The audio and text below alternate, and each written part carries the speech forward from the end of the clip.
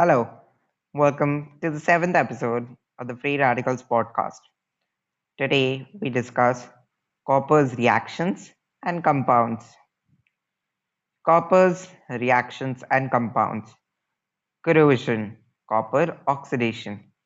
Copper metal reacts with the air and water to form copper carbonate. So, what is happening there? Over time, copper metal will oxidize in air and lose its luster.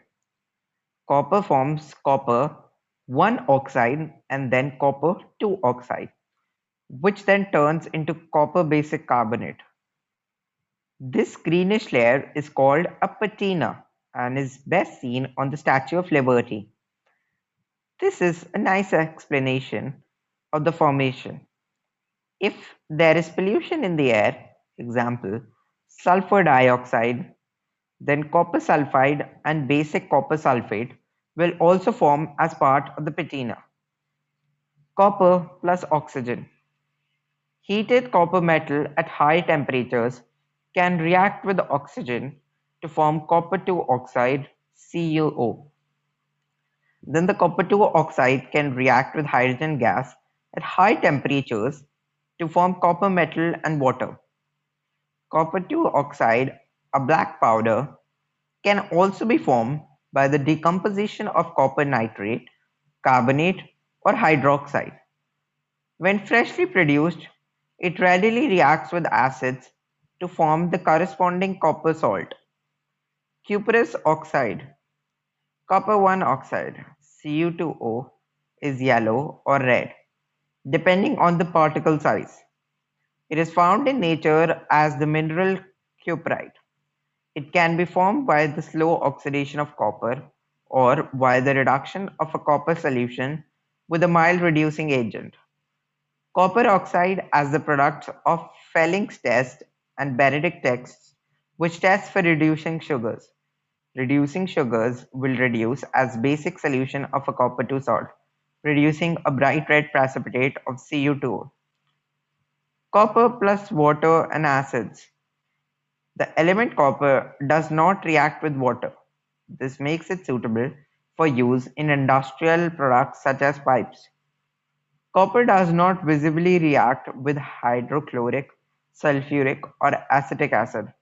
However, adding hydrogen peroxide will cause the copper to react, often forming a mix of copper 1 and copper 2 salt.